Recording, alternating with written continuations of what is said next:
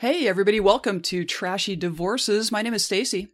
Hey everybody, I'm Alicia. Thanks for joining us today for, whoa, I've never heard a story like it. Stacy, you are bringing us not a Hall of Famer, but an all-star many, many times over. Certainly an all-star. This is inventor and I guess industrialist Isaac Merritt Singer. Yes, this is one of our historical ones. It all happened in the 19th century, but it will blow your mind because promise that is true. This guy is a trash bag. Before we get started on our episode with all of the Marys and Marias in our Maria number 5 episode this week, I got a big magic mirror here to give some thanks and praise and shout outs to our newest supporters on Patreon. And our first one is, ironically, Maria. Thank you, Maria. Thank you, Carrie M., Shauna M., Sarah Alice, Alice Claire, Allison M., Darlene L., Chelsea B., and Brianna J. Big thanks to our new super supporters this week, Carrie A., Allison N., and Jeanette C. Holy cats, y'all are amazing. Thanks for joining us at our little trash candy community over on Patreon. Got a few more shout outs. In our magic mirror this week, I see Nancy's name. We are sending Nancy big love from TDHQ2. I see one more name, and that's the Breakup Breakdown podcast and our friend Abby. Yep, we were on to talk through a genuinely trashy divorce. Yeah, Abby was sweet enough to have us on to make commentary on a terrible trashy divorces. Check that out if you'd like a little bit of us breaking it down. Yeah, a little breakup breakdown. That was fun. Super fun. Thanks again, Abby. Thanks again, new Patreon folks. Big love to y'all for coming back to listen this week. Stacy, so many Marias. We should probably go back to the 19th century.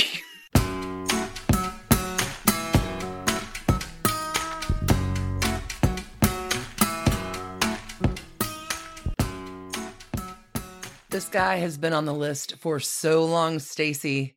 I need to know all the trashy details of Isaac Singer. Sure. Alicia, I have a story today that is so out there, so unlike anything that we have ever talked about on this show before that I'm worried it's going to blow your mind. I hope you're sitting down because today we're going to talk about a not especially upright kind of ultra-rich guy who had a bunch of wives and mistresses and attempted to, perhaps not with any particular intent, forestall population collapse through the spread of his own seed, far and wide, wide and far. And we're not talking about Elon Musk. No. A forerunner, perhaps. So Zsa Zsa Gabor, she had 9. Tommy Manville, who we talked about the other week, had 13. But our subject this week distinguished himself by having multiple simultaneous secret families. And while technically Isaac Merritt Singer only had 2.5 wives, depending on how you count, it is his 24 acknowledged children that clear the way for us to install Mr. Singer, inventor and pioneering marketer, into the trashy pantheon where our Hall of Fame lives and where the cats have generously sculpted wax figurines of our all-stars. Wow. 24. 24. Though the entirety of his life played out in the 19th century, as you can see, everything old is new again. Isaac Singer did not hawk luxury cars or build phallic rockets. Rather than make toys for his fellow ultra-rich friends, Isaac Singer instead developed what amounts to the first home appliance. And with his business partners, eventually came up with the pay in installments method of making it available even to households of fairly modest means. When the first Singer sewing machines began to be produced in the mid-1850s, comparable sewing machines, he made a better one, basically. On the market at the time, they were quite expensive. It was roughly like a $3,000 expense in today's money. Wow. Yeah, the average wage at the time was annual salary was like $500. So yeah, you weren't able to afford a sewing. That's luxury. Right. So Singer came up with, we're going to do mass production. We're going to use interchangeable parts. And so the consumer price fell to like half. And then eventually by about 90%, and his profit margins went through the roof. I mean, this guy was very reminiscent of sort of the personal computer arc. VCR, right? Oh, we got Beta, we got Wonder Max, whatever the hell it was called. VHS. Yeah. Yeah, exactly. Yeah, this is an arc in a product that we're all familiar with in a contemporary way, that's how it played out in the 1850s and 60s. Fascinating. So, to the best of my ability, I would like to weave the tale of Isaac Singer, his 2.5, depending on how you count wives, his 24 children, his several other hidden families, and how sometimes, at least in the 19th century, rich guys behaving badly did experience consequences. Let's get into it. Isaac Merritt Singer was the youngest of 8 children of Adam Singer, a German-Jewish immigrant, and Ruth Singer, who was born in Pittstown, New York on October 26th or October 27th, 1811. I've seen both dates. Sometime late October. His parents split when he was 10, and his mother abandoned the family, so that's not great. His dad was apparently pretty violent, and with the kids, too. Oh, no. His father, who was 68 at the time that his wife left him, he was pretty violent in the home. He did remarry, and in spite of all of these shortcomings of his father, somehow bringing in a stepmother just made things even worse for Isaac. So, when a traveling stage act from Rochester passed through Oswego, where the family was living when he was 12 years old, he basically ran away with the circus. Hitched a ride.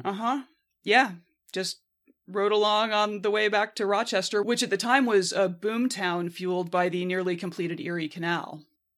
So this became his home for the next several years. It's thought maybe he lived with an older brother who had gone there to work on the canal.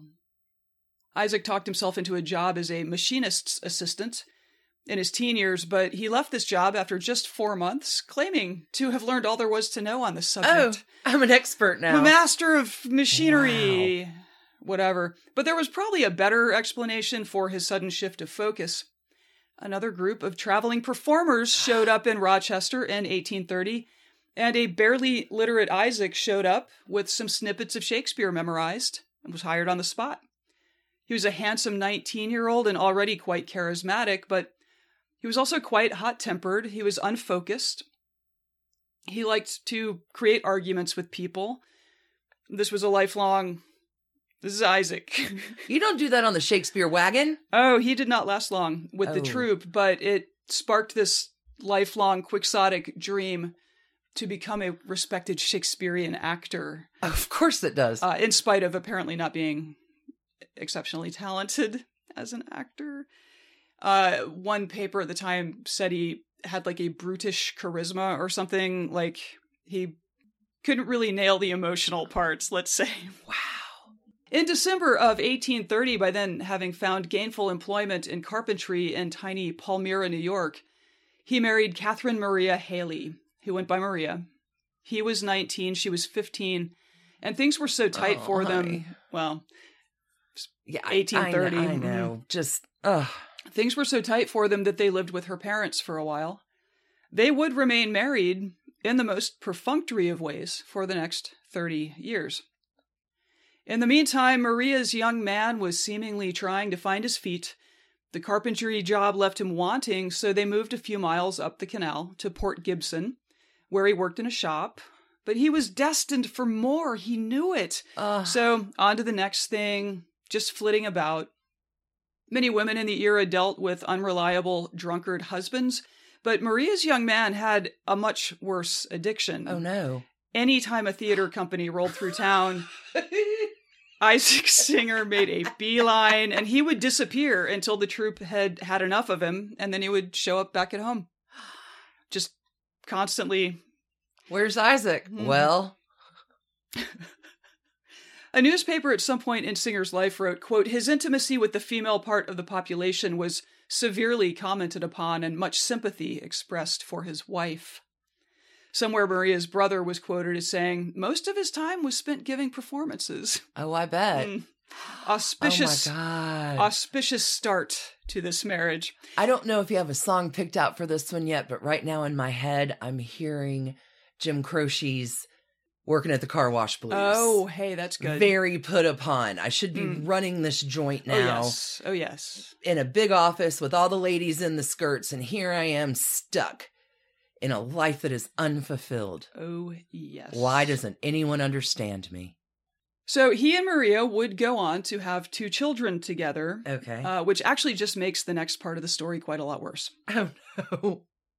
In year 4 of the marriage, 1835, Isaac and Maria moved to the big city, and he quickly found work at a factory. But it's New York City, and he is the ultimate and endless theater kid. Oh, God, this is going to go terribly. The following year, without telling Maria, Oh, no. he hit the road with a touring company in kind of a jack-of-all-trades role. He was their agent, he was the manager, he was the personal assistant to the actors, he was a fill-in actor when there was a need. He also dropped singer as a last name, and thus was born Isaac Merritt, Shakespearean actor. Oh, no. I don't know what production they were putting on, but they had an extended engagement in Baltimore, Maryland. Okay. Where Isaac Merritt, actor, met the next of several victims in this story. Oh, no. A young woman named Marianne Sponsler. Oh, Marianne, Yeah. run. She may have been born in 1817, so she would have been maybe 19 when they met. Oh. Anyway, one great advantage to being Isaac Merritt instead of Isaac Singer was that Isaac Singer was married, while in his own mind, Isaac Merritt was held down by nothing. He's a by free man. No one. Yeah, single guy. He's a man of the stage. Oh, Lord. He moved into the Sponsler home for a few weeks. Oh, no. I think they were fairly prosperous. Her father owned a saloon and was also an oystermonger, which, as careers go. And by the time the troupe left Baltimore to return to New York, he and Marianne were engaged. Sure they were, because Isaac Merritt can get engaged. He's a single guy. Obviously, this was going to cause some complications for his marriage to Maria, who at the time was pregnant with their second child. And so when he returned, he apparently demanded that she move out of their home. His wife did? Yeah, and I'm sure they Oh. were living in very humble. I mean, it's not like this guy's making a ton of money. And where is she going to go pregnant? She stayed in the city until the baby was born and then moved back to Palmyra to live with her parents. Maria, smart. I mean, Yeah. probably in a pretty dark mood on the topic of that layabout Isaac Singer. They did not, however, as noted, divorce, at least not then. When Marianne got to town in September of 1936, Isaac was stuck having to explain that he couldn't actually marry her because he was already married. Oops. So her options were to go home to Baltimore or live with him as his wife without actually being his wife. And she must have been in love because she stayed. He waits until she's made the journey in 18, what the hell ever. 36, yeah. Yeah. From Baltimore to New York City, which I can't imagine is an easy journey. Carriages. Train, perhaps. Coming on the wedding wagon, only to realize when you get there, the pregnant wife has already been moved out and we can't get married anyway, and she still says yes? Oh, Marianne. The question then is, was it love for Isaac? Well, he and Marianne did pop out a baby the next year, at which point he announced that he was again setting out for the road to find stardom and nail down his particular spot in the history books as an actor. Isaac Merritt must rise again. Marianne took the baby and headed back to Baltimore, Oh, God. telling her parents that her no-good layabout husband, Mr. Merritt, had abandoned her. Isaac headed for the Midwest, perhaps thinking that it would be in America's second city, Chicago, where he could claw his way into the hearts of playgoers, critics, and fellow thespians. Well, and all the single ladies, too, apparently. Instead, he drifted through the region, laboring for small wages and ending up working on the Illinois-Michigan Canal, like with a shovel in his hands. This was decidedly not the dream, but it inspired something for him anyway. He dreamed up and patented what was apparently a fairly innovative and kind of ready-to-go rock drill that could be used in canal work. And his employers bought the rights to it for a massive sum of $2,000. Oh, wow. Which is like $50,000 in today's money, so Isaac's taking a year off. is he ever? Hot damn! Isaac, then 28, must have thought. He headed to Baltimore to retrieve his abandoned would-be wife. And as Mr. and Mrs. I.M. Singer, though, again, they never married, they traveled to Chicago to let Isaac Merritt finally make it big as the leader of the Merritt Players. Oh, no. Alas, it was not to be, and the couple and their tiny troupe, including Marianne's brother, spent the next half-decade wandering the Midwest in a wagon, putting on plays for tiny towns long past the time that the patent money had run out. He and Marianne had 3 more kids during this wandering in the wilderness period. Writer Paul C. Wilson, chronicling Singer and his compatriots in the sewing machine revolution, found the 1843 recollections of a man named Tuttle, whose hotel housed the Merritt Players for a time in this period. Tuttle says, "I kept a hotel in the town of Piqua, Ohio. Singer, calling himself Merritt, and his wife and 2 children came to my hotel and remained nearly a week, giving recitations, mostly from Shakespeare's plays, they giving their entertainments in the ballroom of the hotel. I remember my wife gave up our family room to the distinguished elocutionist and his family while they remained. My recollection of Singer is that at that time he was very poor in pocket, shabby in person, and disposed to be rough and unkind in his manner. Mrs. Singer was quite the opposite, refined, amiable, and courteous. The children, a boy and a girl, were bright, well-mannered children. They all left my hotel in a common 2-horse wagon, and their whole baggage would not have brought $10. I gave him $3 to pay his way to the next town." Wow. The hotel Isn't is that like, incredible? Please leave. Go. Please leave. See ya. Can we have our robes back? Thanks. In 1844, with his resources fully exhausted, the Merritt Players called it quits in the town of Fredericksburg, Ohio, population 300. It did have a sawmill, though, and Isaac had the requisite skills to be hired to cut out wooden type for use on printing presses. Once again, he was doing work that he believed was far, far beneath him. So again, he built a machine that would cut out wooden type for him. This guy's exhausting. Yeah. Again, not a new machine. Like a rock drill is not exactly... He would take existing things and make them better. He wasn't really coming up with... anything new. Right. He just wanted to work less hard. Yes. So what's around that I can capitalize on to, in fact, work less hard? Yes. Unfortunately, Fredericksburg was not a place where he could make a lucrative deal to sell his new machine. It also seems like his bosses hated him and perhaps fired him. So the Singer family, such as they were, wandered over to Pittsburgh to try to find financial support there. He did initially, but then managed to piss everyone off and burn all of his bridges, and so Pittsburgh was out. By 1849, he had secured the patent for his machine, but still found no buyers. He, Marianne, and their 6 children returned to New York City to get to work on building a commercial prototype that he could sell. But, and I wish I was making this up, the machinery company that leased him some space in which to work exploded in 1850, killing 63 people and destroying this his is terrible prototype. Yes, industrial accidents in the era were horrific. This seems a good place to pause because... on the edge of disaster? Yikes.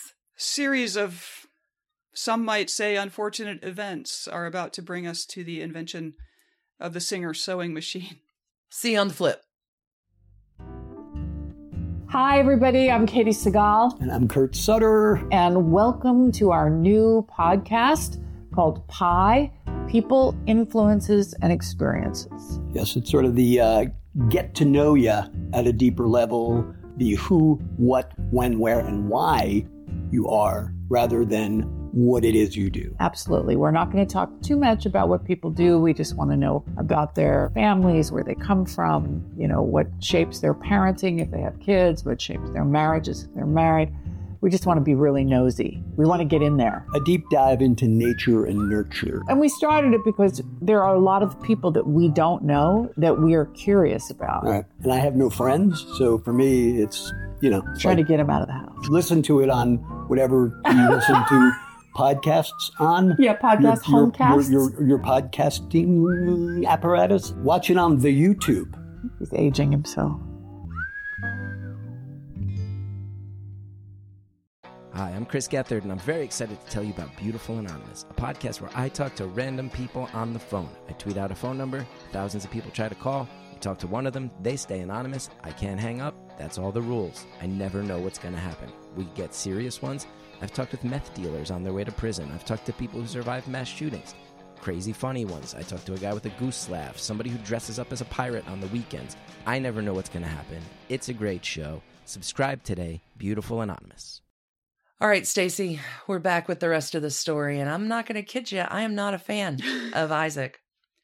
Well, I mean, as we know, no one is an island, and Isaac, of course, constantly needed financial support to get his tomfoolery in the world. So he met a bookseller named George Zieber, who would become his business partner for several years until he cheated Zieber out of his share. Oh, God. Zieber recalled Isaac's circumstances in New York circa 1850, as written in the Paul Wilson book. Zieber said, Singer at that time was wretchedly poor, out at the elbows, without money or credit, with a large family to support. He lived in 2 small rooms on the 2nd floor of a house in 3rd Avenue, and his children ran about the streets in patched garments. I was an occasional visitor at Singer's humble home, where dinner and supper were taken together upon stewed meat and potatoes. Forks with 2 prongs were then used, and we helped ourselves with pewter spoons from one common dish in the center of the pinewood table. Not doing great. Just not a successful guy, but now he's got 8 children by 2 different mothers. Wow. Okay. In pursuit of a new prototype and a place to display it, Isaac and his bookseller backer headed up to Boston. And the space that they rented was in a building where there was a tailor on the top floor, and the tailor was working with this current sewing machine technology, which was unreliable and super expensive and just constantly breaking down. Okay. Stories coming together. Yeah, so through some serendipity, Isaac eventually agreed to take a look at these, flawed, malfunctioning sewing machines. I'm a mechanical genius. I'd 4 months, man. I learned it all. Meanwhile, his wood-cutting machine was, in a window where people could see it, but it was not exactly drawing crowds. The world was about to switch over to cast iron typeset for printing machines, so this machine wouldn't have been helpful anyway. So yeah, the thing was expensive to manufacture, and even if he were making sales, margins would be very low. But to be clear, he was not making sales. Got it. But sewing machines, the important work on them had already been done by others and were in fact patented. Isaac could take this existing thing and make it better and maybe, just maybe, finally find his pathway to fame and fortune. So he reconfigured the pre-existing designs, and to his credit, he seemed to have a fairly intuitive sense of what we would call like user experience, or, like how it should work. Yeah, it's not that he was without genius. It's just overshadowed by so much else about the man. So, as this work is ongoing, he's alternately angering the various machinists who were making parts for his sewing machine prototype. Perfect. Or performing snippets of Shakespeare for them. And go either way. It could go. You just never know. On August 12th, 1851, Isaac Singer was awarded U.S. Patent 8294 for the new sewing machine to be manufactured and sold by I.M. Singer & Co. Isaac's sewing machine was the first targeted to the household market rather than to commercial fabric production houses. And in ways big and small, good and bad, it really did change the world. And it changed Isaac's circumstances, but it did not change his disposition. He fairly immediately set out to cheat his business partners out of their shares, something he succeeded in doing. Like he would take a machine to a commercial clothing manufacturer, demonstrate it, and take, the order for however many they wanted to buy it. Absolutely. $100 per, and the customer would obviously write a check for a down payment on the order. Isaac would come back to his partners with, again, this check, which was supposed to be divided into thirds. There were the guy that owned the building in Boston was also a partner in the company. Okay. So he'd come back with this check, which it was everyone's profit, and would be like, I have an investor in New York who wants to buy your share, and here's a check for it. No. Yeah. And he did chase one of them away with that tactic. It was not good. On his abusive posture toward his business partners, writer Peter Lyon wrote in 1958, In short, he behaved like a ruthless man of business, whilst his partners behaved like gentle chuckleheads. Gentle chuckleheads. There were also patent disputes between Isaac, who, after all, had based his patent on improvements to the earlier machine designs patented by other people. And, so the patent holders for the earlier machines were quite interested in Mr. Singer's new contraption. Oh, I bet. Sewer's gonna sew. This necessitated the bringing in of a lawyer as a business partner, and since the newly established company did not yet have any money, attorney Edward Clark was given the 1/3 share that this guy Phelps, who owned the building in Boston, had. Anyway, this is a move that would pay dividends for the company down the road, even if Isaac and Edward would go to their graves with a deep and seething loathing for each other. As, to be fair, most people did when it came to Isaac Singer. I'm getting that. It seems like the first few years of I.M. Singer & Co. was a pretty seat-of-the-pants operation, which I guess is cool, since if you tear the seat of your pants, you now have a machine to sew it back together. But market conditions did improve. Isaac's Wikipedia page says that in 1856, the company manufactured like 2,500 sewing machines. 4 years later, in 1860, they made 13,000. Holy cats. I assume that the sewing machine industry in general was probably helped by the Civil War, shortages of stuff, plus government contracts to Absolutely. make uniforms, all of that stuff. So by 1870, Singer & Co. had surpassed all of its sewing machine rivals, and it sold 127,833 sewing machines that year. Good Lord. Yeah, his machine was genuinely better than everything else on the market. Well, that's fantastic, but that's astronomical. Yeah. We are getting ahead of ourselves. Though the Singer machine was developed in Boston, the man himself had reasons to get back to the big city of New York. Oh, yeah? Borrowing from the Peter Lyons piece again, somewhere in New York was his wife, whom he had long since deserted. Oh, God, Maria. What happened to Maria? He called her Maria. There, too, was his consort, Mary Ann Sponsler. Oh, God. He called her Mary. And under two different roofs, there were his children, who now numbered 9. But he had an imperative motive for settling once again in New York. The fact was, love had come again to Singer in the shape of Mary Eastwood Walters. Her name is not Mary. He called her Mary. Oh, God. 28 years old and presently the mother of his 10th child. He had not been in New York very long before love came to him again, for he was nothing if not receptive to the little naked god in the shape of Mary McGonagall. No. How convenient, he could call her Mary too, 22 years old, and presently the mother of his 11th child. This was early 1850s. Then Lyons takes us to 1859. Together with his principal consort, Mary Ann Sponsler, he moved to a fashionable address, 14 Fifth Avenue. Oh, wow, that is fashionable. The count of his progeny was now 18, 2 by his wife Maria, 10 by Mary Ann Sponsler. Oh, my God. But of these 2 had died. 1 by Mary Eastwood Walters Merritt, and 5 by Mary McGonagall Matthews. I'm not sure why Matthews. His confidence, always high, had waxed to the point where he could recognize love even when it came to him under some name other than Mary. He engaged to accept the devotion of a pair of Ellens, Ellen Brazy and Ellen Livingston, young ladies whose unions with Singer were, however, never blessed. Heretofore he had been content to wait for love to come to him, but now he grew apprehensive. He seemed to dread that perhaps love was not aware of his change of address. In any event, according to the subsequent testimony of his coachman, he took to waiting for romance to find him on street corners. Singer kept his coachman busy. He had 10 horses, which had cost him $10,000. He maintained 3 carriages at a cost of another $3,000. But all this was not enough. He conceived a jumbo equipage on which he actually took out a patent, number 25,920. It was, said the New York Herald, a regular steamboat on wheels, a monster, having all the conveniences of a modern brownstone front with the exception of a cooking department.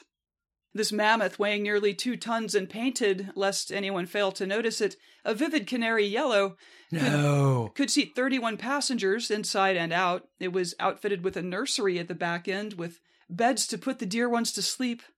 A small orchestra could be accommodated in seats on the outside. Of course it could. With guards enough to keep off all outside barbarians. It was drawn by 9 horses, 3 cream-colored ones in front, then a light-colored cream between two sorrels, and finally a bay between two large gray wheel horses. Whether, the Herald's reporter commented with pardonable asperity, this eccentric turnout is intended for speed, comfort, or advertisement, the reader must judge. In 1860, potentially concerned that Maria, to whom he is still married, the only person he has married so far. Now, the new song that's playing in my head is Mambo No. 5, but it's all just about Maria. A little bit of Mary in my life, a little bit of Maria by my side. It's just all derivatives, but maybe with an Ellen thrown in. Sure. I'm caught up. Don't forget the Ellens. No, I mean, Ellens are wonderful, but no competition against the 5 Marys you got going. Isaac. So, 1860, Isaac is running this very successful company and perhaps became concerned that his lawful wife might like a cut.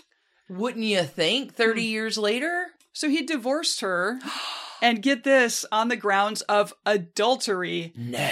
Because it turns out that Maria had moved on with her life, having like you would. been chased out by scumbag Isaac. This was all too much for their son, who by then was in his 20s. He angrily defended his mother in court, and as a result, young William would receive just $500 of his father's $13 million-ish estate Out of the will. upon his death a decade and a half later. What a jerk. But the court granted the divorce early in 1860, which must have been a great day for Mary Ann, his long-suffering pseudo-wife, mother to 8 of his children. Because they've been married, they've been together for 25 years now. So they're going to get married now, right? In theory, the two could finally formalize things and perhaps erase any stain on Mary Ann's reputation and social standing. Or in the 10 kids she has. Oh, God, what happens? Isaac stubbornly refused to consider any change of state for them. And then, in August of 1860, Mary Ann was being driven in a carriage one afternoon when it pulled up alongside Isaac's carriage, and Isaac was not alone inside of his carriage. What's her name? That day he was accompanied by Mary McGonigal, No! a Singer employee and mother of 7 of Isaac's children. God. A classic car chase ensued, this is true. Isaac basically told the coachman to floor it, while Mary Ann's carriage followed in hot pursuit, with her screaming at her would-be husband until Isaac's carriage managed to get away in traffic. By the time she got home, he was already there, and he was mad. He was mad that you caught me with my other common-law wife she didn't know about that Mary and the 7 kids? Shouting escalated to hitting. No. Police were summoned, and this turned into a big scandal. I mean, obviously this guy is a flamboyant figure in New York at this point. He's a flamboyant adulterer. Yeah, the subsequent scandal was enough to send Isaac to Europe, but not alone. He was accompanied by Kate McGonigal, Mary McGonigal's sister. What? Yup, younger sister. Little bit of Katie on the boat? Mm-hmm. Good Lord. Okay, all of this was absolutely terrible for Singer & Co., which was then attempting to market its sewing machines by giving them to churches at huge discounts. The ostentatiousness with which Isaac conducted his day-to-day affairs was also something of a black eye, and his lawyer business partner was constantly at pains to seem just like a stand-up, normal business guy running a reliable, trustworthy company. Isaac was no help. Isaac did come back the following year, in 1861, and Mary Ann, again, never married to him, promptly served him with divorce papers. Good for you, Mary Ann. So she claimed that since they had lived together for like 7 months after his divorce from Maria, that Marvin Mitchelson, where are you? Yeah, that they were common law spouses. It was probably a pretty thin argument, but the judge in the case looked at the totality of circumstances and promptly awarded her $8,000 a year in temporary alimony. Fantastic. And allowed the divorce case to proceed. Isaac was a dog, but he was no dummy, and so he quickly settled out of court with her. She got a furnished house in Manhattan, all of her legal fees paid, a $500 lump sum, and $50 a week for life or until she remarried. And with that, he bounced to Europe again, this time taking a young French mistress, the married 19-year-old Isabella Boyer. Jesus Christ. who became Isaac's second wife on a trip back to America in 1863. So he will get married after... She divorced her French husband. And, Ooh la la. They would have 6 children together. Oh my God. And Isaac would spend his twilight years building a palatial 115-room mansion on the English coast in the Devon seaside town of Torquay, which I think is Agatha Christie's hometown too. It's quite lovely. I think I watched an Escape to the Country. Perfect. From Devonshire not quite long ago. He did escape from this country.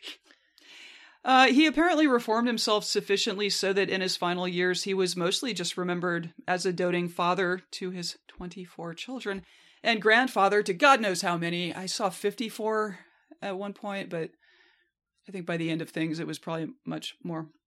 He died in 1875. I think I did not write that down. His $13 million estate was divvied up in various ways. His first wife, Maria, got nothing, of course, although other heirs came together to give her $150,000. And, of course, Marianne headed back to court asking for $1 million from the estate for her ample pain and suffering. Sure. She was ultimately awarded $75,000 by the court. The New York Times headline of a story on that was, Isaac M. Singer's millions. One of 5 alleged wives contests his will, known as man and wife for 25 years. He, of course, got a lengthy, if highly sanitized, obit in the Times, which I bet. ends thusly, as does our story today. 3 of his sons are in business in this city, and there are other children elsewhere, which is like the understatement of That's the it. 19th That's your big century. journalistic integrity. 3 of his sons are in the city. And Other there kids are other Other places. children elsewhere. That's amazing. I don't know how many trash cans to give him. They're all cast iron, and they will ultimately be replaced by cheaply manufactured aluminum trash cans from Japan. 13 million. But that won't happen until after World War II. Good Lord. So with his lawyer business partner, when he finally left for Europe to stay gone, they hated each other so much that they had to bring in a third person to serve as president of the company because neither one would sign off on the other serving as president. Could you imagine that job, Mr. Mediator? Well, and so the agreement that they signed on to was like, this third party will be president of the company until one of us dies. And then the surviving one of us will be president of the company. And the lawyer business partner was the surviving one and obviously made Singer into a hugely successful company. But wow. From humble origins, from humble, trashy origins. Maria number 5. Man, happy Labor Day, everybody, because Wow. this guy is who brought us sweatshops at the end of the day. So. Stacey, that was incredible. You are, what did you say in the beginning? There's never been quite a story like this. I concur. Well done. A+ in the trash candy department. My heart is overjoyed with the bountiful amount of trash candy that is. To Stacey's point, happy Labor Day if you celebrate.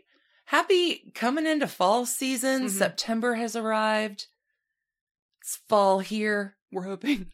Coming into spring south of the Yes. equator. So hello to all of our Aussies and Kiwis. Yes. Thank you, everyone, for tuning in this week. We're going to be back on Wednesday with, I think, a pretty fun thing that I'm planning. I mean, we will be back on Wednesday. I think the thing I'm planning is pretty fun. That's how that managed to work. If you need more trashy divorces in the meantime, Check us out at patreon.com/trashydivorces, or you can hear some of the stuff we put over there at bit.ly/trashcandy. your story today reminded me about the traveling troops of actors that would go around Tudor England. I Mhm. may throw that episode Oh, yeah. up on the bit.ly free link. Yep, it is a long-standing thing that acting troupes do. Well, that's our Shakespeare wagon out of here. Y'all, everybody, again, thanks for tuning in. We adore your trashy heart so much until we see you on Wednesday. Keep those hands clean. And stay lazy enough to invent better things to do your job for you. And keep your hearts trashy. That too. Bye, friends. Bye. And thanks to you for listening. Trashy Divorces is a Hemlock Creatives production, created and produced right here in Atlanta, Georgia by us, Stacey and Alicia. with a little research and writing help from the brilliant Melissa O. Our art is by Sydney V. Smith. That's Sydney V. Smith at carbonmade.com. And our music is used with permission of Ratsy. Check her out at Ratsy's store on Instagram, and definitely drop into Ratsy's store anytime you're in Oberlin, Ohio. You can contact us at trashydivorces@gmail.com or find us on the World Wide Web at trashydivorces.com. If you need more trash candy in your life, our Patreon community includes some of the very best humans around and thousands of hours of bonus content at every level of support. Join the fun at patreon.com/trashydivorces. Interested in some Trashy Divorces swag? Check out our merch shop and Trash Panda Enthusiasm Society at bit.ly/trashygear. Want to advertise with us? Reach out to sales@advertisecast.com for more information. And last but not least, come play with us on social media. I keep most of our Trashy Divorces Instagram hopping. Stacy and I share it up over on Facebook, including our Trashy Divorces podcast discussion group. Come join us over there, and thanks again, everybody, for listening. Keep it trashy, y'all.